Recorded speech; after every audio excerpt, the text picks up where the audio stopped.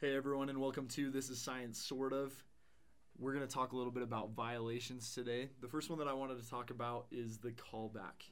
And so this happens when a woman and a man break up, but the man stays in the woman's blank space.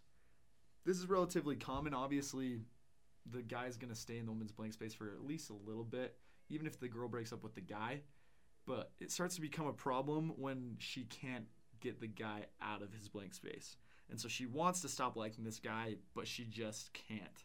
And so this can happen whether she breaks up with him, whether he breaks up with her, or whether it's one of those mutual decisions to break up. And honestly, it's probably especially true when it is a mutual decision. Because if the guy breaks up with her, then she can kind of say, oh, I hate that guy, he's such a jerk. And it's a little easier for him to get out of the blank space. That doesn't mean that he just goes off automatically. It's still going to be hard, but it is a little easier because she feels like she can blame him for being stupid or being a jerk or whatever. And if she breaks up with him, obviously she had a reason to break up with him. That doesn't, again, mean that he's just automatically out of the blank space, because even if she has chosen to break up with him, he might still occupy the blank space. But if it's a mutual decision and they're kind of both wishy-washy and they kind of say, let's just be done for right now, it's very likely that she'll end up in this violation, in the callback violation, because she still kind of wants the guy. It was a little bit of a wishy-washy breakup. Generally, mutual breakups are when it's a mutual decision. But when that happens, it's just easy for the girl to kind of start thinking about him again and realize that he does fill the blank space and realize that no other guy really fills it at the moment. And so he kind of just stays there, and he can stay there for a really long time. And obviously it becomes very easy for them to enter into a relationship again, because more than likely, especially if it was a mutual decision to break up, the guy has her on his list still. And she's generally relatively high on the list as well.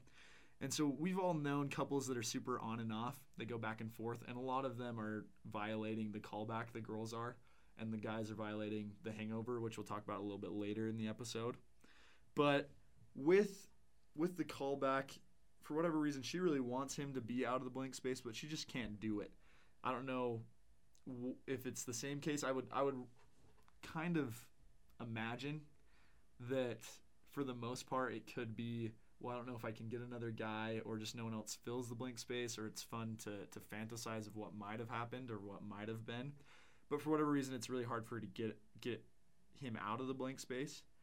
And eventually what has to happen is they just cut each other off completely, the guy and the girl, because they've been super on and off, and they both just haven't decided whether they want to move on.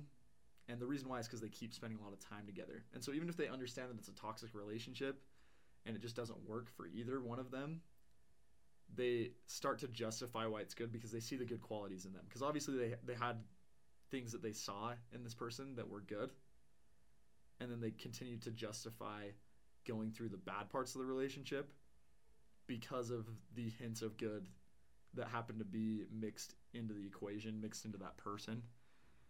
And so sometimes it's just easier after you break up if you just completely cut each other off. And that's not what I'm advocating for, but there are a lot of people who break up and then they're dating again, or they're kissing again, or whatever it might be. And if you're to the point where you know it's a bad relationship for you, the healthiest thing might be to just kind of cut it off and not try to interact a ton with the other person. And that's not to say that it has to be that way, but guys and girls can't be friends, and they especially cannot be friends after they've broken up. And so it's definitely something that might have to happen. And so this violation obviously is the women's version, the callback, but it's definitely something that applies to men as well. And personally, I like to call it the hangover. And so essentially the hangover happens when a guy dates a girl, and after they break up, he can't get over her. And so he just continues to want to date her. He continues to want to have her on the list, and he continues to want her to be number one. And this can obviously lead to some other violations, such as the obsessive creep, because she can stay as the number one on his list even after they break up, and it can come again to the point where he doesn't have a list. But generally, this version of the obsessive creep is either a lot worse than the normal version of the obsessive creep, or a lot healthier, just because they already have a history.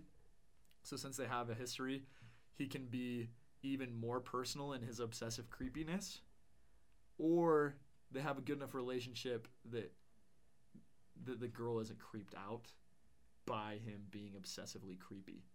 But if he goes too far, then it gets really creepy. And so the Hangover, if the guy stays in this violation for too long, it can transfer into the obsessive creep really easy. And so if you're a dude and you're noticing that you're having the symptoms of the hangover, then you need to put the bottle down and you need to get away from that girl, because otherwise you're going to come off as really creepy and you might get to the point where you're doing things that a stalker would do, and that's not good at all. And that's horrible, actually, and illegal. So if you see yourself in the hangover phase, it's okay. Go through the mourning process a little bit, go through those withdrawals, and then get over it, because if you go too far, then it just gets downright illegal. And so don't let yourself get to that version. And allow yourself to replace this girl. Go on other dates with other girls. Get other girls higher up on the list that are on the list. You probably have, right when you break up, she might be number one, even if you broke up with her. But you probably have other girls on the list. You should go on some dates with those other girls as soon as you break up, if you're worried about the hangover violation coming. And that's especially true if she breaks up with you. And I know that the last thing you want to do after you broke up with a girl, if she broke up with you, is go on dates with other girls immediately, because you just want to be mad about whatever you're going to be mad about. I don't really know what you have to be mad about, but for whatever reason, you're not going to go on dates. But you should stop yourself from doing that and go on dates with people that are not on the list, so that way you don't become the obsessive creep. And that's the main symptom of the hangover, is that pretty much what happens is the guy just denies, he just abstains from girls altogether. He just thinks, that'll be easier than ever having to go through this again. I'll just never talk to another girl. This is stupid. Girls are dumb. And that's kind of the normal thought process for someone who is in this violation. And so they might not date for a long time, but that's literally the cure. And so unlike the real alcoholic, the cure is to continue to consume the thing that you're addicted to. And by consume, I just mean going on dates, not anything else other than that.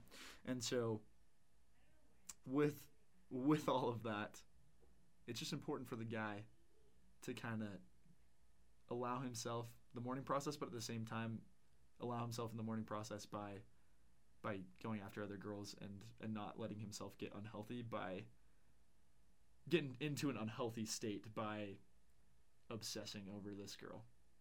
And so for girls, it's really easy for that guy to remain in the blank space.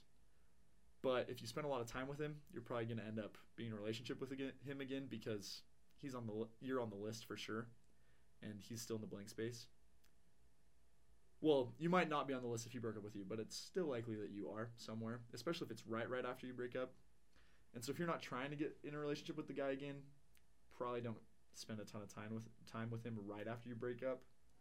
And then for the guy, if you're not trying to be obsessive and creepy, especially after she broke up with you, then you need to go on other dates, because that's the only way it works. And that's science.